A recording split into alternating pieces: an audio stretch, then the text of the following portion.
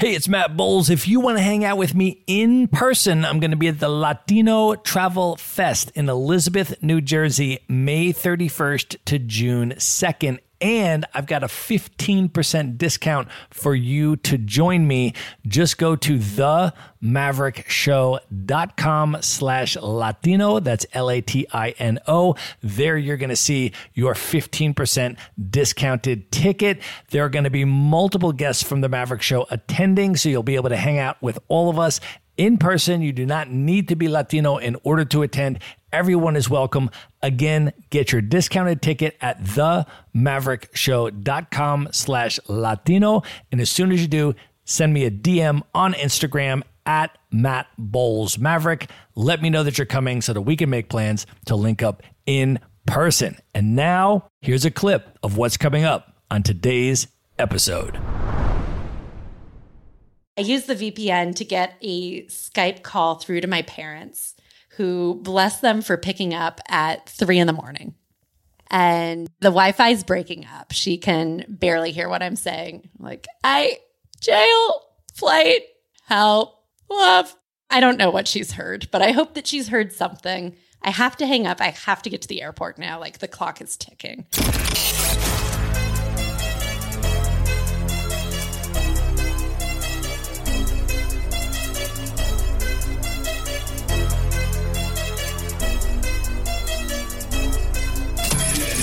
This is the Maverick Show, where you'll meet today's most interesting location-independent entrepreneurs and world travelers, and learn the strategies and tactics they use to succeed. And now, here's your host, Matt Bowles. Hey everybody, it's Matt Bowles. Welcome to the Maverick Show. My guest today is Sharon Rosenberg. She is the co-founder of Overlap, the #1 digital nomad app that makes it easy for travelers to stay connected to their friends from all over the world. Overlap enables you to keep track of your travel community, get alerts when your travel plans intersect with friends, get recommendations from people that you trust, and make plans to visit your bucket list destinations together. Overlap also enables you to check off each country you've been to and watch your travel profile fill in with colors and pins. You can keep trip dates and past travel organized, which not only helps you remember your journey, but may also be useful for tax, visa, and legal purposes. Originally from Sacramento, California, Sharon has now been a full-time digital nomad with no permanent base for the last 5 years and has traveled to 56 countries. Sharon, welcome to the show. Woo, thanks for having me, Matt. I am so excited to have you here. You and I have been hanging out on the amazing continent of Africa for 4 months together now. We are both on the remote year program, and currently we are together doing this interview in the city of Dakar, Senegal. We are. And we should further set the scene by noting that we have just opened a bottle of red wine. This is a Saint-Emilion from Bordeaux, and we are going to be drinking through this throughout the episode. And further, we really need to start by talking about the experience in Dakar that you and I just had together today, because as we are recording this and speaking into these microphones, the city is electric. It is. Oh, it was so wonderful. We just watched the Morocco game in the World Cup. We did. Morocco had never been to the quarterfinals of a World Cup before, so it was their first time getting to the quarterfinals, and no African team had ever made it past that round to the semifinals of the World Cup. And today, Morocco played Portugal in the quarterfinals. They are the final African team in the World Cup, and they beat Portugal in a stunning game. And Morocco is moving on to the semifinals. And so the entire continent of Africa is absolutely abuzz today, celebrating out in the streets. We happened to watch the game at an Arab restaurant with the Moroccan community that lives in Dakar, Senegal, which made it even that much more special. It was incredible. Yes, we were at a Lebanese restaurant and everyone is there. You had to reserve a table because it's a very sought after place to watch this game and everyone's wearing their jerseys and the energy there was just electric. When that first goal was scored, everyone's standing on the table, everybody's cheering, they're dancing, someone was playing a drum. It was just really incredible to be here on the continent for that. And then we walked outside after the game and we were walking over to a coffee shop and the streets were just filled with people with cars, people standing on top of cars, out of the windows, Moroccan flags flying everywhere. It's just become a giant street party for the rest of the day. Yeah, there's a big park in the center of town and everybody was gathered there. There's hundreds of people. There's cars driving by. People are waving flags. Everyone's honking their horns. And it was just so cool to stand there and take that in. Let's talk a little bit about some of your highlights from the previous 4 months. We've been here together now. We were in Cape Town for about a month. We were in Arusha, Tanzania for a month. We were in Nairobi, Kenya for a month. Now we're in Senegal. What have been for you some of the top highlights of this trip? Yeah, I think everywhere that we've been has been drastically different from each other. Unique experiences in every single one of those countries. One of the top things that stands out for me, we did a safari in Tanzania through the Serengeti, the Ngorongoro Crater, and the Tarangire Park. And one night we did a camping trip. It was a glamping trip. They're very nice tents, but we're staying in these tents and everybody else had gone out to dinner and I really wanted a shower. So I was in the tent by myself. I took a shower and I hear this like outside the window. I go, oh God, what's that? And I unzip our tent window and I open it up and I shine my flashlight out there and there's this huge hippo standing right outside of our tent, just chowing down on grass. And I just stood there in shock because hippos can be quite dangerous and faster than you would think. It was just right there. And so I watched him for a while. And then as is protocol at the camp, you need to radio a guide that'll come out to your tent and escort you to the restaurant and back. And so I radio a guide and they come out and I go out onto my balcony and I'm getting my shoes on and they have a confrontation with this hippo. The hippo charges them. They're waving their hands, trying to look all big, scare him off. The hippo's snapping his jaws at them. And I'm like, I should go inside. I go back in my tent and I zip up. And a few minutes later, they come knock on the door. They're like, we're here for you. They're just totally unfazed. I'm like, the hippo. They're like, oh, yeah, we do that all the time. Just another day in the life Yeah. in that region. That is amazing. It has been really cool to be so close to the animals. I, too, did a safari, not the exact same one that you were on, but a similar one in a similar place and had similar experiences. And it really, really was super special and amazing. I know you first came to this continent, though, about a decade ago. So you have a long history with this amazing continent. But let's go back even a little bit further than that, just to give some background on you. Can you share a little bit about where you grew up?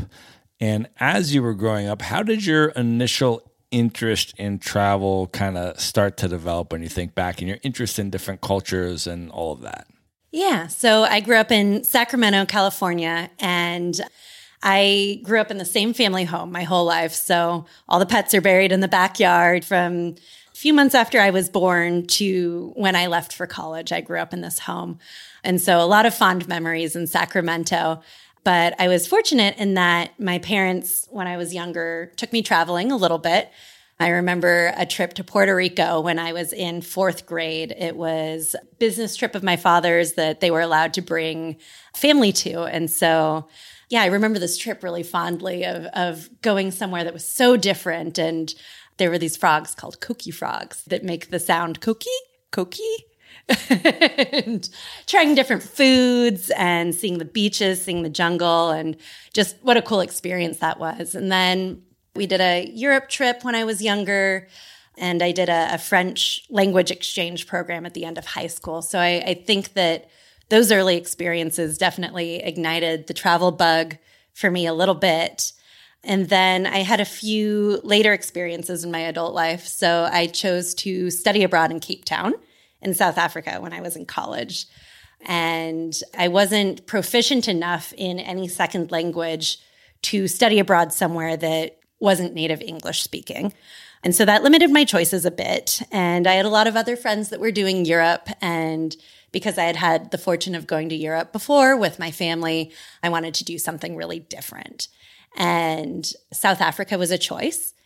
And I reflected on world history that I had learned in school and saw that there was a gap around Africa, that a lot of our world history was European history.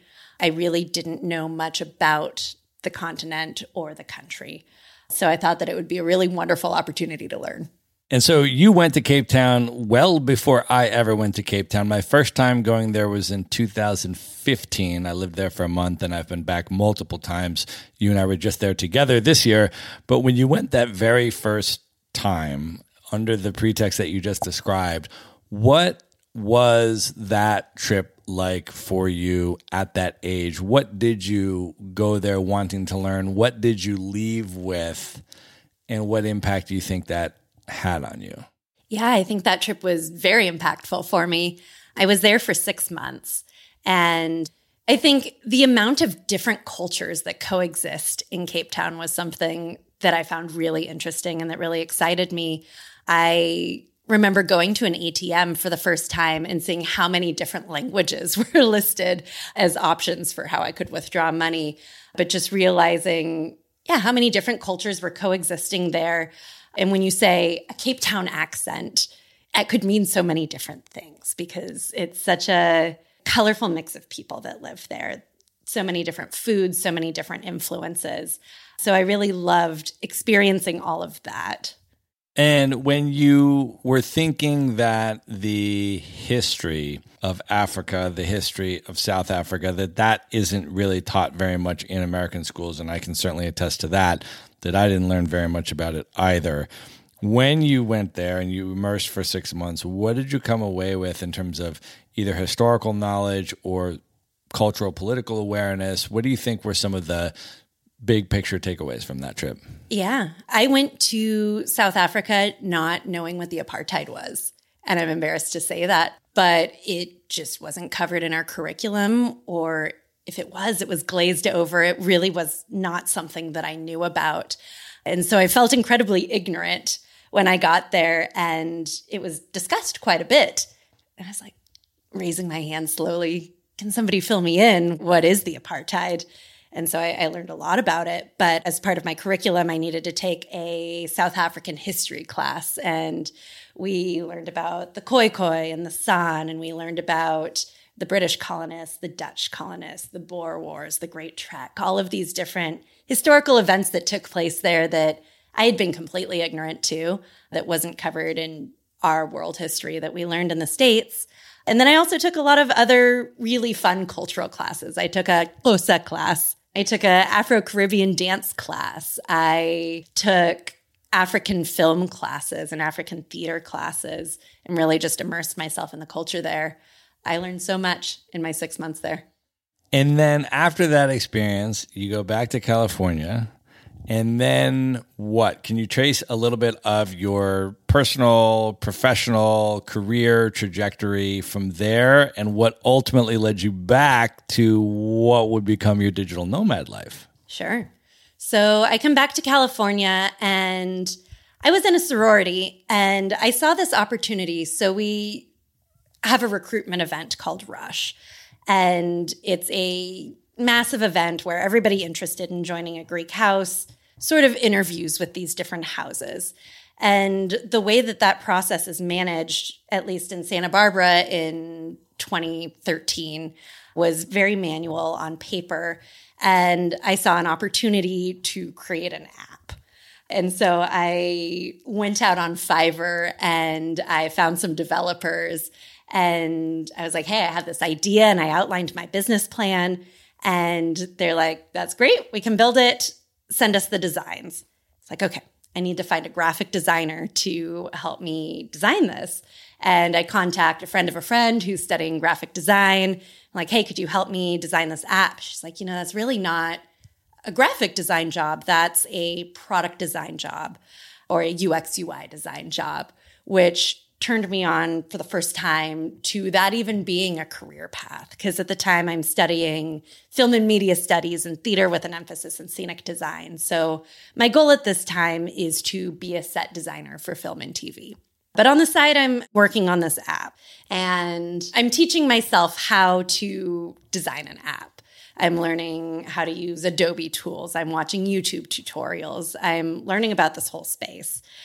Meanwhile, I graduate, I move down to LA, and I'm doing everything I can to immerse myself in the entertainment industry. So I am doing set dressing with a mentor that's a set designer. I am working as a professional background actor 3 to 4 days a week. So I'm in Maroon 5 music videos. I'm in a Zac Efron movie. I'm on a few episodes of Glee dancing around in the background. And I'm doing everything I can to be on set. So I'm babysitting directors' kids. I'm doing documentary research on weird things people do with their ashes when they die and moose clubs and Order of the Elk and all of these offbeat things that I'm documentary researching. I had to infiltrate a chat room to uncover a black market for fertility drugs. Doing all these weird offbeat things to just try to get my in the entertainment industry. And I have this mentor that I was fortunate enough, she was really straight with me. And after some months, she asked me how passionate I was about set design. It's like, why?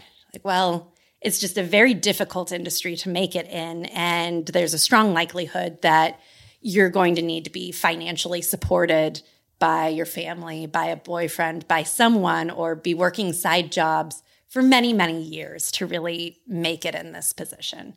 Are you passionate about this? Like, yeah, no, not really. And so I decided it was time to leave LA. I needed to pursue something else. And I had many friends from college that moved up to the Bay Area. There were a lot of opportunities for millennials in tech at that time. And so I made the move up there and got a position at Yelp doing cold call sales. So I was calling 100 small businesses a day, asking if they wanted to buy ad space for Yelp. And I knew that this wasn't it either. This was not my passion. I struggled every single day. I didn't want to go to work. It felt like a jail sentence. It's like, this cannot be what adulting is. I can't do this forever. And so I thought back to that project that I did as a student and product design. It's like, you know what? Working in startups is really fun. I love this culture around Yelp and around San Francisco startups and the barista upstairs and the pool table and everybody's young and innovative and this is exciting. Cold call sales isn't it for me. I want to transition into design. So I did a boot camp and I moved into design. And then how did you eventually discover this whole concept of the digital nomad lifestyle? So through this boot camp, they really encouraged us to go to these networking events. And we're in the city, we're in the right place for it. We're going to all of these network events, rubbing elbows, shaking hands. And as it turned out, the way that I actually got my first job out of boot camp, and I was the first in my cohort to get a product design job, which was really exciting and I think encouraging for the other people in my cohort. I was at my favorite bar in San Francisco. It's called Butter. It's a trailer park themed bar in Soma. And I was there just dancing and somebody approached me and just cold was like, hey, do you like travel? I'm like, yeah, I like travel. Like, do you like design? What do you do? I'm like, yeah, I'm a designer. Like, great, I work for the startup. We're hiring a designer in the travel space. You want to interview? Like, sure I do. And that was how I got my first design gig. And through that, they had me doing market research for high-income millennials in the travel space, which this is 2015. There's not a lot of high-income millennials at this time, but the area I was researching was quite narrow. And as part of that research project, I uncovered digital nomadism as a concept. And I had never heard of anything like this before. And as I was reading more about it, it said that the best roles for people that want to do this are developers and designers. And as it just so happened, I just trained to become a product designer. I'm perfectly positioned to go do this thing. And so I metaphorically threw a dart at a calendar and said, in a year's time, that's what I want to be doing. I want to be a digital nomad. And your digital nomad life has been really incredible. You've done a lot of amazing things. You've been very intentional about doing a lot of amazing things and connecting with and immersing in cultures in really particularly substantive ways, I think. I want to ask you about the first time you went to an Indian wedding in India, and just for the context of how that entire experience came about and then the impact that ultimately had on you. Sure. So I had met someone out one night in San Francisco, and we had gone on a couple of dates, and he took me skydiving, which felt like a crazy thing to do on a third date. I was showing it to my friends. I was like, should I do this? Like, do you want to do it? I'm like, yeah, I really want to do it. I'm like, okay, let's go. So I went skydiving with him, and that was an incredible experience. And as we're driving home after that event, he tells me that one of his best friends is about to get married in India. He's about to go. Would I want to go with him? I was like, would it be crazy if I said yes? But I really wanted to.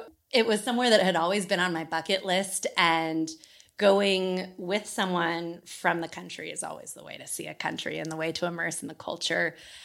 And it just felt right. And so I said, yes, but can my roommate come? I brought my roommate as a buffer because we weren't really dating yet. And I wasn't sure if I wanted to. And it's like, can I bring my best friend? He's like, yeah, sure. Let's go to India. And so we did. And to be honest, getting off the plane was the first time I had ever felt culture shock. I got out, and Mumbai can really assault the senses, not necessarily in a negative way, but there's just a lot. You come out and your eyes sting and it smells like smoke and there's chaos. It's busy and it's full of traffic and there's constant honking. And I came out of the airport and just looked at a different world. I was like, what is this? This is so cool. And so, yeah, we stayed at my boyfriend at the time's family's home. They took us out to go buy some formal saris to wear at the wedding. Took us around Mumbai, did a tour of the slums, which I had just read the book Shantaram I wanted to read in advance of getting to India. And so I felt like that provided some really interesting context for being there and walking around and experiencing all the sights and smells. So then we go to the wedding. And for anyone who's ever been to an Indian wedding, you know that it's a multi-day event. This one was 4 days of different events, and it was elaborate. The groom comes in on a horse. There's a parade. There's a brass band. We're waving rupees. We just had the most incredible time. But I think some of the funny stories that came from that were the culture that we took in, but also some of the faux pas that we realized after we did them. So, for example, there's a mehendi ceremony that is a traditional part of an Indian wedding, which is getting your hands hennaed and having the patterns done. And they separate off the women to do that. And so we're over there getting our hands all done up, and they're doing these really elaborate designs. And we're trying to drink our lemonades without touching them with our hands, which is really difficult. We couldn't get our hands wet for 2 or 3 hours while it sets. And my friend comes in the door, and I see him, and I'm so excited.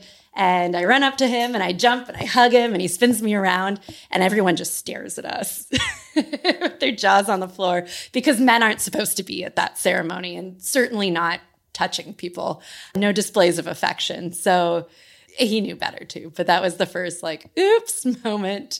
And there was another moment in one of the later parties. The wedding was in Nagpur, and it might be something specific to Nagpur, but there are kind of a traveling tribe of eunuchs that come. And when I say eunuch, I don't mean that they were castrated. They're people that are middle sex, and they're sort of outcasted from Indian society.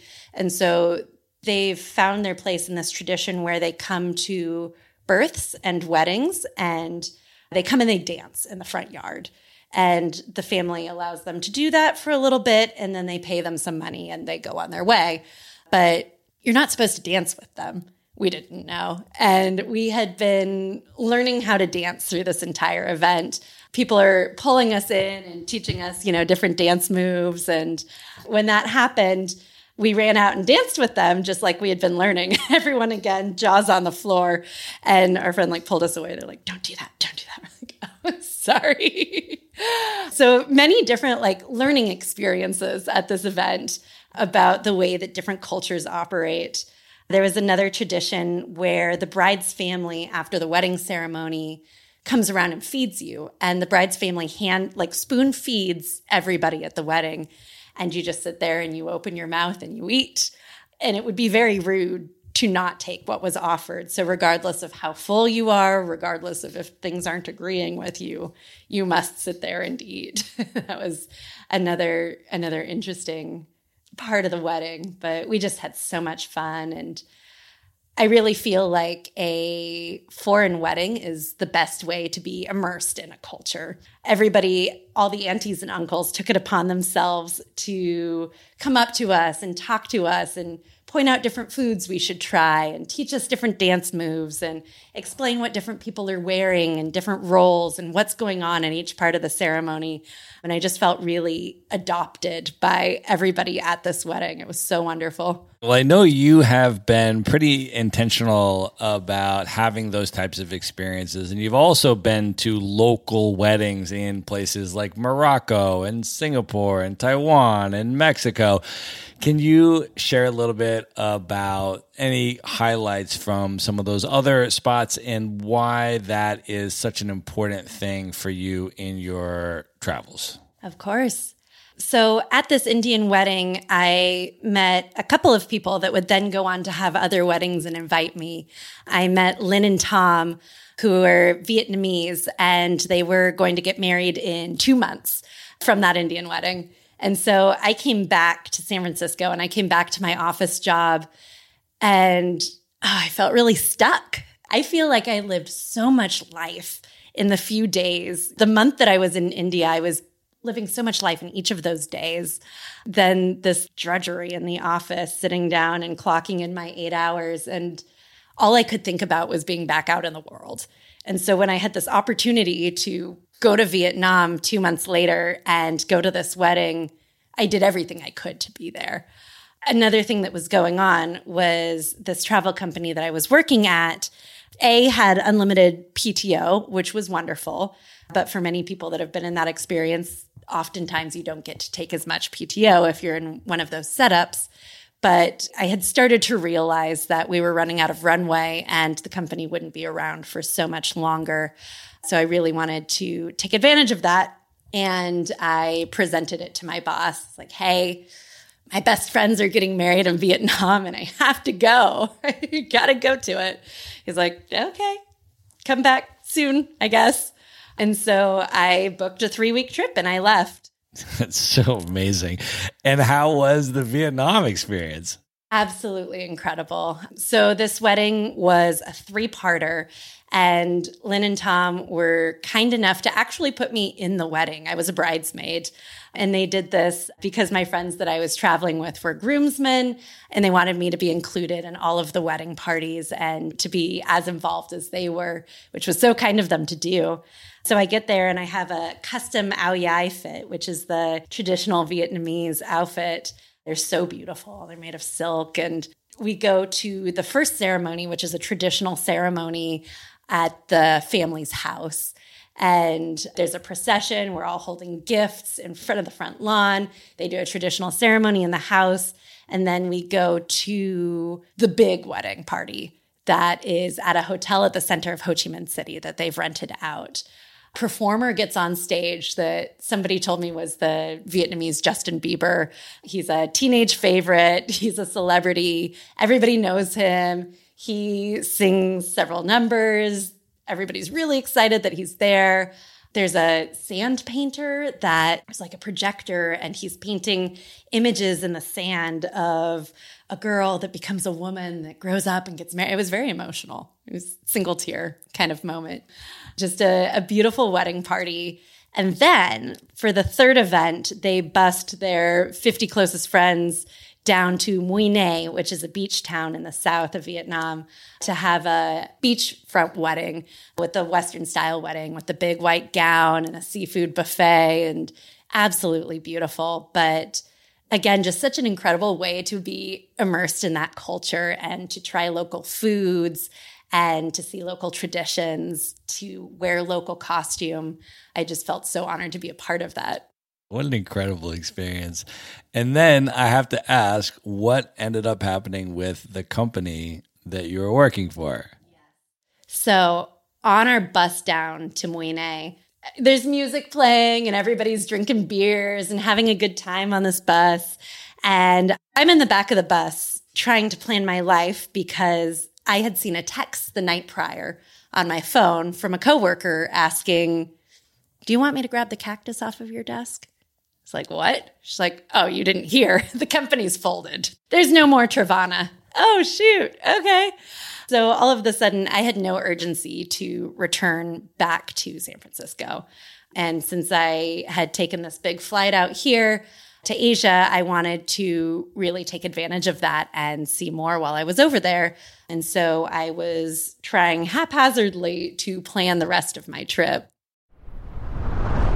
I want to take just 1 minute out to let you know that in addition to hosting the Maverick Show, I am also the co-founder of Maverick Investor Group, a real estate brokerage that helps you buy turnkey rental properties in the best U.S. real estate markets from anywhere. So these are single-family homes, sometimes 2 to 4 unit properties, and they're either brand new or fully renovated, and they already have tenants and local property management in place. So you get all the benefits of owning the deeded real estate, the physical house, the hard asset, without the headaches of being the landlord or the rehabber or needing to live near the property. So I want to offer you a free consultation if that sounds interesting to you. To learn more about it, you can just go to themaverickshow.com/consult. And now back to the episode. All right, so now you have no job. You are in Vietnam. You do not need to go back to the United States. So what do you do? Well, I very haphazardly planned a trip around Asia. And my original flight path was to go through Kunming, China on the way back to San Francisco. And I was going to do this with my boyfriend at the time. And we were going to get off the plane at 11, 12 at night, come into a hostel in the city, hopefully find a night market. And so I didn't want to let him do this alone because that would be really shitty of me to let him go to Kunming by himself, do this night market thing all by himself and go back home without me. So I was like, I'm not getting refunded for that flight regardless. I'm going to come with you. We're going to have this really fun time one night in Kunming. And then you're going to go home. I'm going to go back to Vietnam. And so as I'm haphazardly researching, I see that there is a 72-hour transfer visa to go through China. That's so great. What else is there to do in Kunming? Oh, as it turns out, there's a rock forest and some really cool natural parks and formations and things that I can go see while I'm in the area. So I plan a more or less 3-day trip in Kunming, and then I'm going to go back to Vietnam and resume my travels. So we get there and it's late at night and we're going through immigration and they asked to see our exit flight. And I show the officer my flight to Vietnam and he asks for my Chinese visa, to which I'm like, no, 72-hour transfer visa. And I point, there's a sign above me. I point at it and he looks down at my flight path and says, "This isn't a transfer. You're going back to where you came from. You need to have a visa or you can't enter the country." And so I panic and I pull out my original flight to California. Like, "Oh, I'm so sorry. That was silly me. Wrong paper. Here, take this." And I think that he'll just stamp me, but he writes in the time that my flight's supposed to take off, which is in about 24 hours. And so I panic a little bit. I'm like, either I stand here and explain what I've just done and risk either getting sent off to California or Vietnam right now, or I just show up in 3 days and play dumb American girl, and this is going to be totally fine. This is going to blow over. I'm taking a picture of the 72-hour transfer visa sign. This will be fine. And so we leave the airport and we get a cab, and town is an hour away from the airport. So we get all the way out there. We check into our hostel. We ask if there's any night market nearby. She's like, yeah, or just around the corner. Head out there. So we go, and quaint little night market, and we get some noodles, and we're having some dinner. And from the distance, we hear this bumping music. What's that? And this is a Monday night in a very non-touristic town. And we're down for an adventure. We're out here. And so we follow the music, and we see this nondescript door with a bodyguard standing out front of it, looking very cross. And we point at the door. We're like, us in there? He's like, mm. And he opens the door. And what we see inside there, confetti is coming down from the ceiling. There's hundreds of people. There's a DJ on the stage with her cape blowing in the wind. There's towers of like stacked champagne glasses, people playing dice games at the bar, just so unexpected, like a steampunk themed bar. And we walk in here, and it feels like the whole bar turned around and looked at us. This white girl and Indian guy enter the bar, and it felt like this little like screech of the record, and everybody stares at us and then keeps going about their business. And somebody like takes us and pulls us over to their table, and we're Google translating vodka soda. They're like, yeah. They're feeding us drinks off of their table, and we're just having the best time, and we're making friends, and we're Google translating things, and they take us to a different bar, and they take us to a different bar, and we end up on this little pieced together bar crawl, and we've got all these new friends, and we're just going out on a Monday night in Kunming. And we go back to our hotel, and we sleep for a few hours. My boyfriend at the time wakes up at 4 a.m. to go take his flight. And I wake up at an appropriate hour to go check into a dorm room. And they ask for my passport to check me into the dorm room, which I didn't anticipate. And I show it to them, and they flip over to the page that the visa's on, and they see that it expires before the next evening. And they're like, we can't check you in. It's like, oh, I had no idea it was going to expire. Oh, no. What do I do? And so she tells me there's an immigration office in town. You're going to need to go there and see if they can extend your visa. Like, okay, great. And so I go out in Kunming. I'm all by myself, and it looks totally different by day. It is a like cold gray day. The city's very dismal looking and just gray and blocky, and everybody's heads down going to work and shuffling. And I'm trying to figure out how to get anywhere. I can't use Google Maps because of the Chinese firewall. I can't use any app that's familiar to me. I have a paper map. I'm trying to match the Chinese characters with the symbols that I see on street signs. I somehow managed to more or less get to the immigration office. A really nice old gentleman takes my hand and walks me directly there. I offer to pay him, and he just touches his hand to his heart. He's like, no. He gives me a hug and walks away. And I'm very thankful to that older gentleman that helped me find the immigration office. And I get there, and I'm sitting in line for a long time. They all break for lunch. I go to a museum. I come back. Nobody speaks English. I find someone that does. They try to help me. They can't help me. I need to go back to the hostel. The hostel gets on the phone with the U.S. Embassy, who gets on the phone with immigration, and they're all translating. And basically what they're saying is that I have purposefully tricked the Chinese government. I falsified the information that I showed the visa agent. I showed them a flight that I had no intention of taking. And if I am not out by my allotted 24 hours, I face 3 weeks of jail time. I face a hefty fine, and I might be barred from reentry to China for the rest of my life, even as a layover. So at the point that they've delivered this information to me, I have about 2 hours left to go. And the airport's an hour away. I'm 26. This is pre-nomading. This is before a lot of my solo travel. And I just have a meltdown in the lobby of this hostel. And this nice Dutch couple sees me, and they're like, are you packed? No. Like, go do that. We're going to try to help you with a flight. I'm like, thank you. And so they're on the VPN on the hostel computer. I'm throwing my shit in a bag. I tried to do laundry, so everything's wet. So I'm just putting wet clothes in my suitcase. I come back down. They tried their best. They couldn't find me a flight. I used the VPN to get a Skype call through to my parents, who, bless them for picking up at 3 a.m.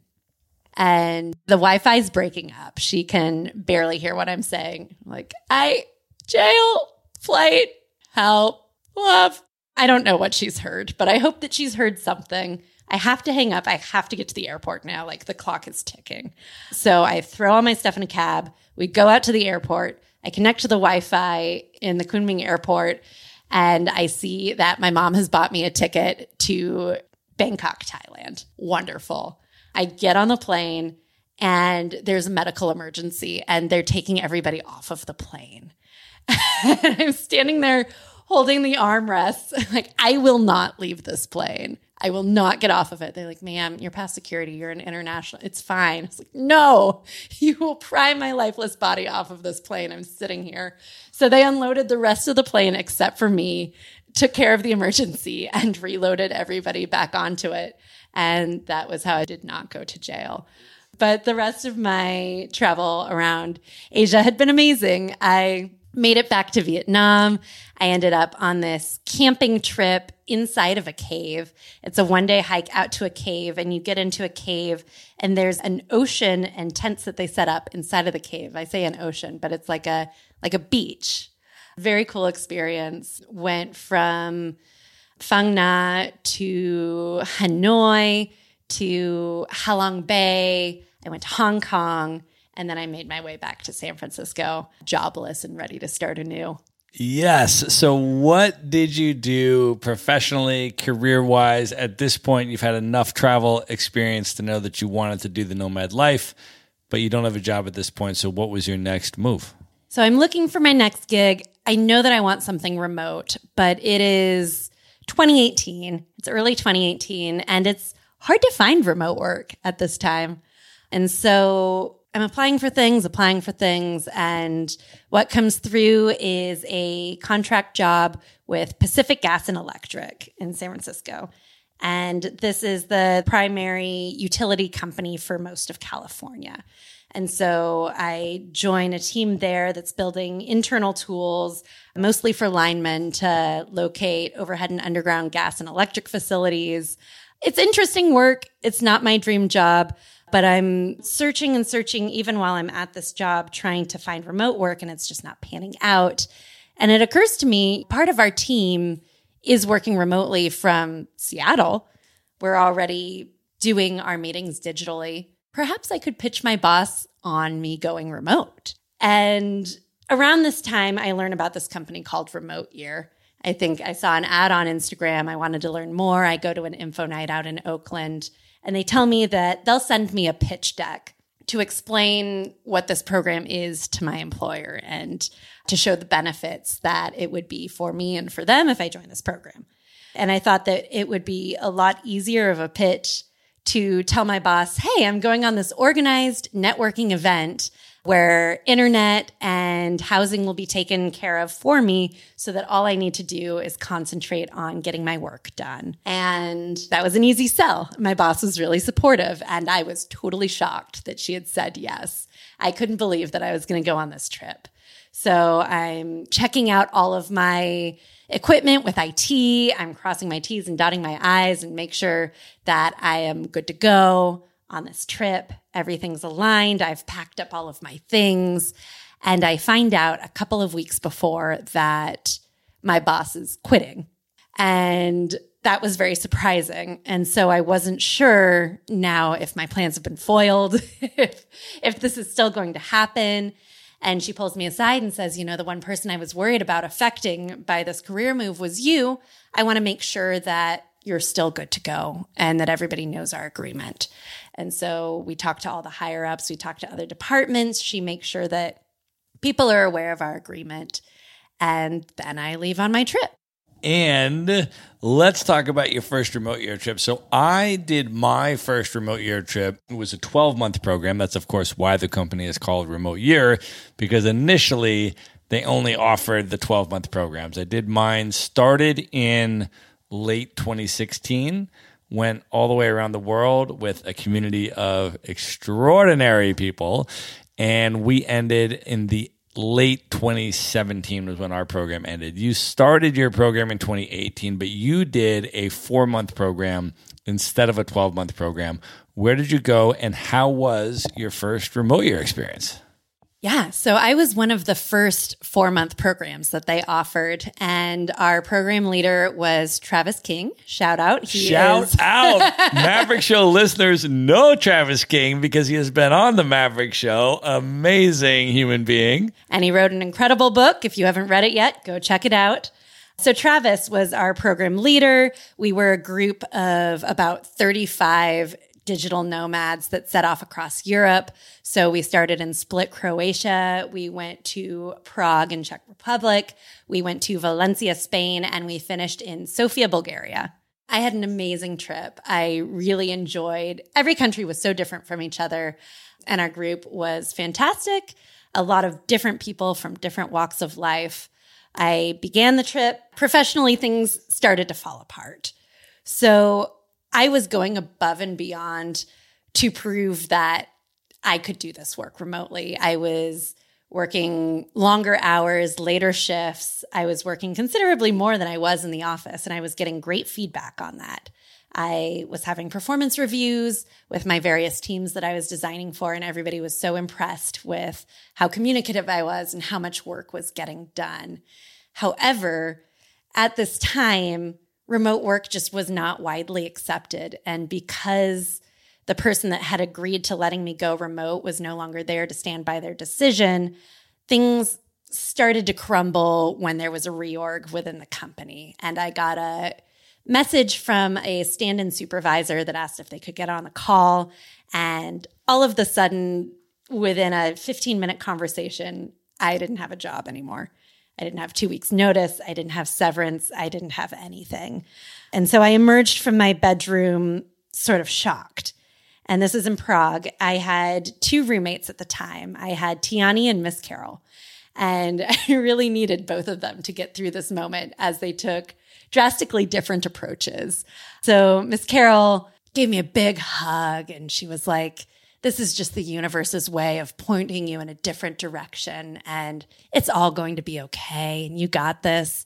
And Tiani looked at me and she goes, "Fuck that shit. Let's get drunk."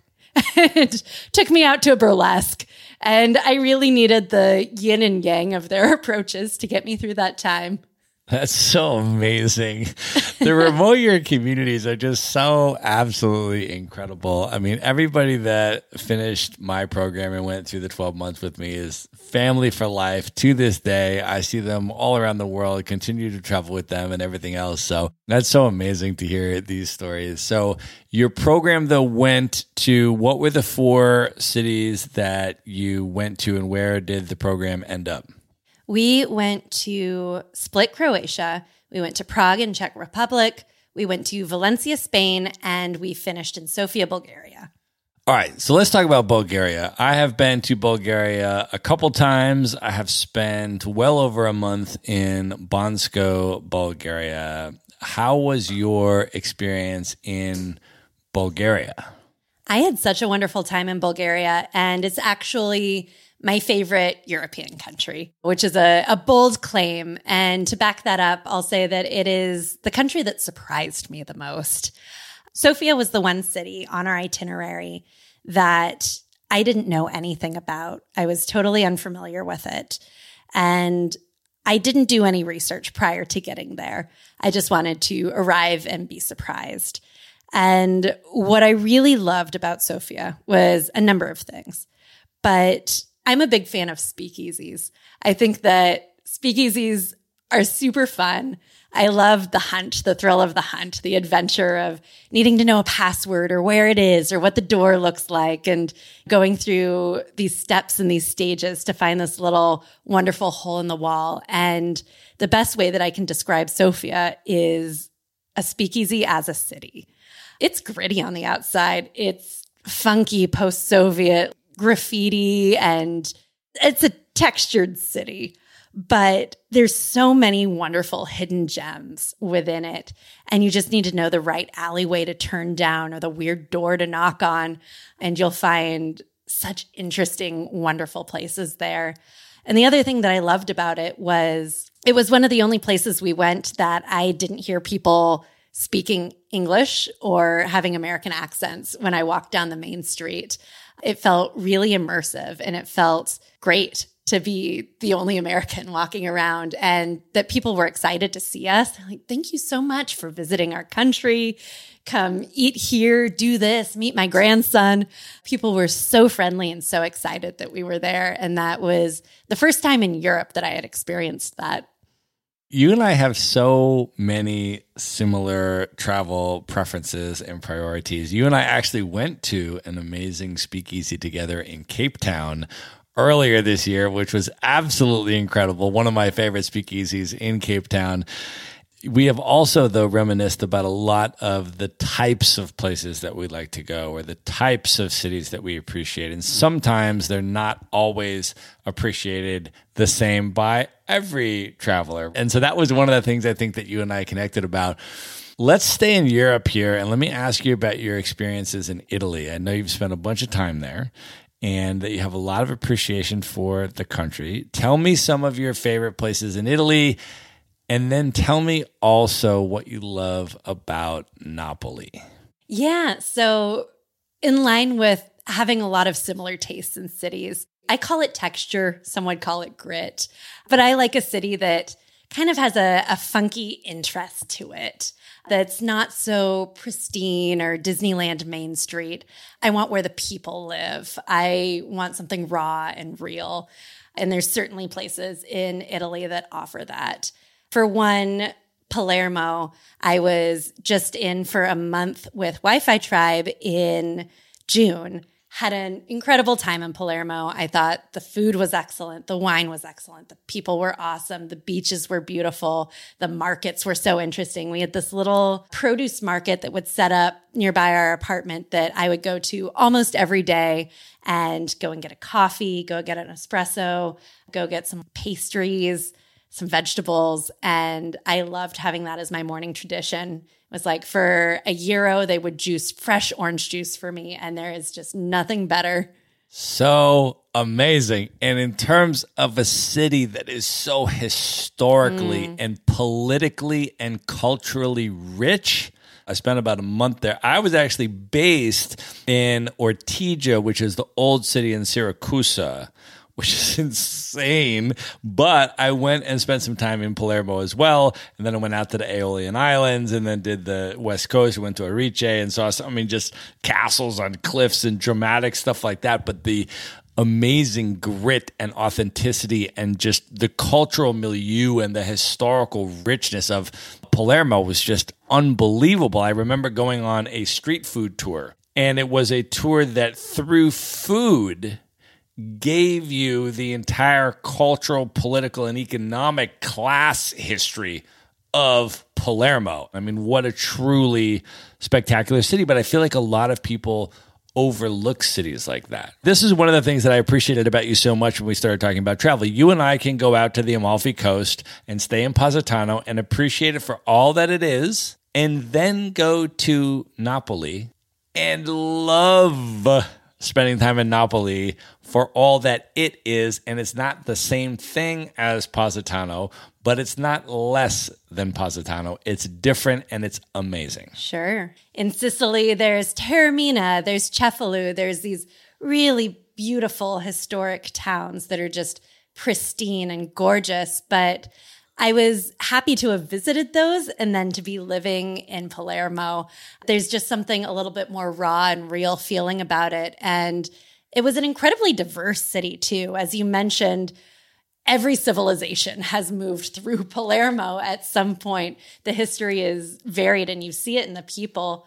And I just thought that that was something very unique about it. And then something that I really loved about Napoli was walking down the street, and there are these narrow, winding streets, and they're tight, and these little smart cars are moving through them, and somebody hasn't picked up the trash in 3 days because it's run by the mafia, but it's fine. And it smells like pizza, and it smells like fish, and grandma's yelling out the window. And there's just so many wonderful things that are all happening at once. And I just thought that it was such an amazing, interesting rush of culture walking around there. And if you actually take the time to go on the historical walking tours and to learn the history of that city, and then you go and eat the food, arguably the best food in the entire country of Italy, in Napoli, arguably the case. And if you're willing to stand online, because it's the only way you're going to get into the top pizza places, but if you are willing to stand online and actually go into these pizza places, my mind was blown that a human being was somehow able to make a piece of food that tasted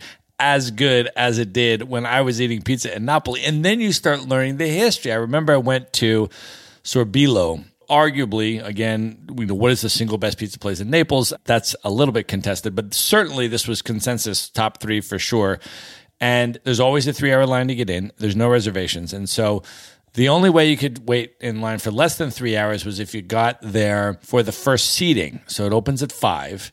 And if you're willing to get there at 3:30, you can stand in line for 90 minutes instead of 3 hours. I was like, done, I'll do it. So you get in. But then you start learning the history about how this dude had to fight off the Italian mafia to keep his pizza place open, and this whole unbelievable. I mean, it's just the history and the politics and the culture is so rich. And then you're just learning about it while you're eating food that is literally blowing my mind as I'm eating it.